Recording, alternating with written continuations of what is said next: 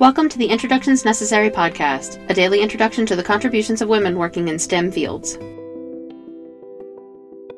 In the 1940s, the U.S. Army was secretly working on a classified project, an electronic computer that would calculate ballistic trajectories in seconds.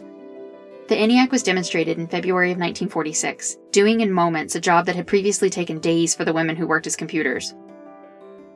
But the ENIAC still needed to be programmed by those women. Today we'd like to introduce one of the original computers, Frances Bilas Spence. Spence was born in Philadelphia on March 2, 1922. While she began her college career at Temple, she received a scholarship to Chestnut Hill College and transferred there.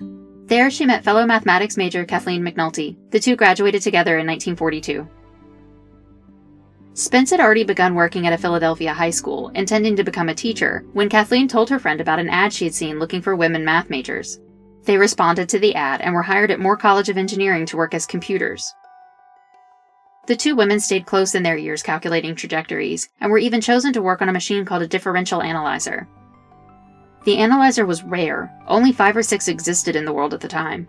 Using it, they could cut the workload for a calculation from 40 hours to less than 1 hour. But even though their work could be completed more quickly, they were still putting in 6 days a week working for the Army. Because of their expertise and dedication, the pair were chosen as part of the team of 6 initial women to train and program the ENIAC.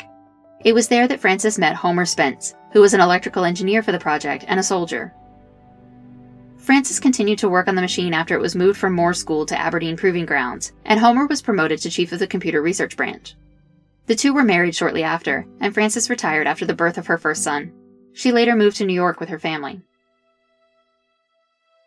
Frances Spence died in 2012, the last of the original ENIAC programmers. Introductions Necessary is a production of 9 Hour Films. Our music was composed by Kristen Baum. Please visit our website, introductionsnecessary.com, to listen to previous episodes and learn more about the women featured in this program. We would love for you to introduce yourself to us on Patreon. You'll get the latest updates and find out how to support the podcast on patreon.com/9hourfilms. Thank you for listening.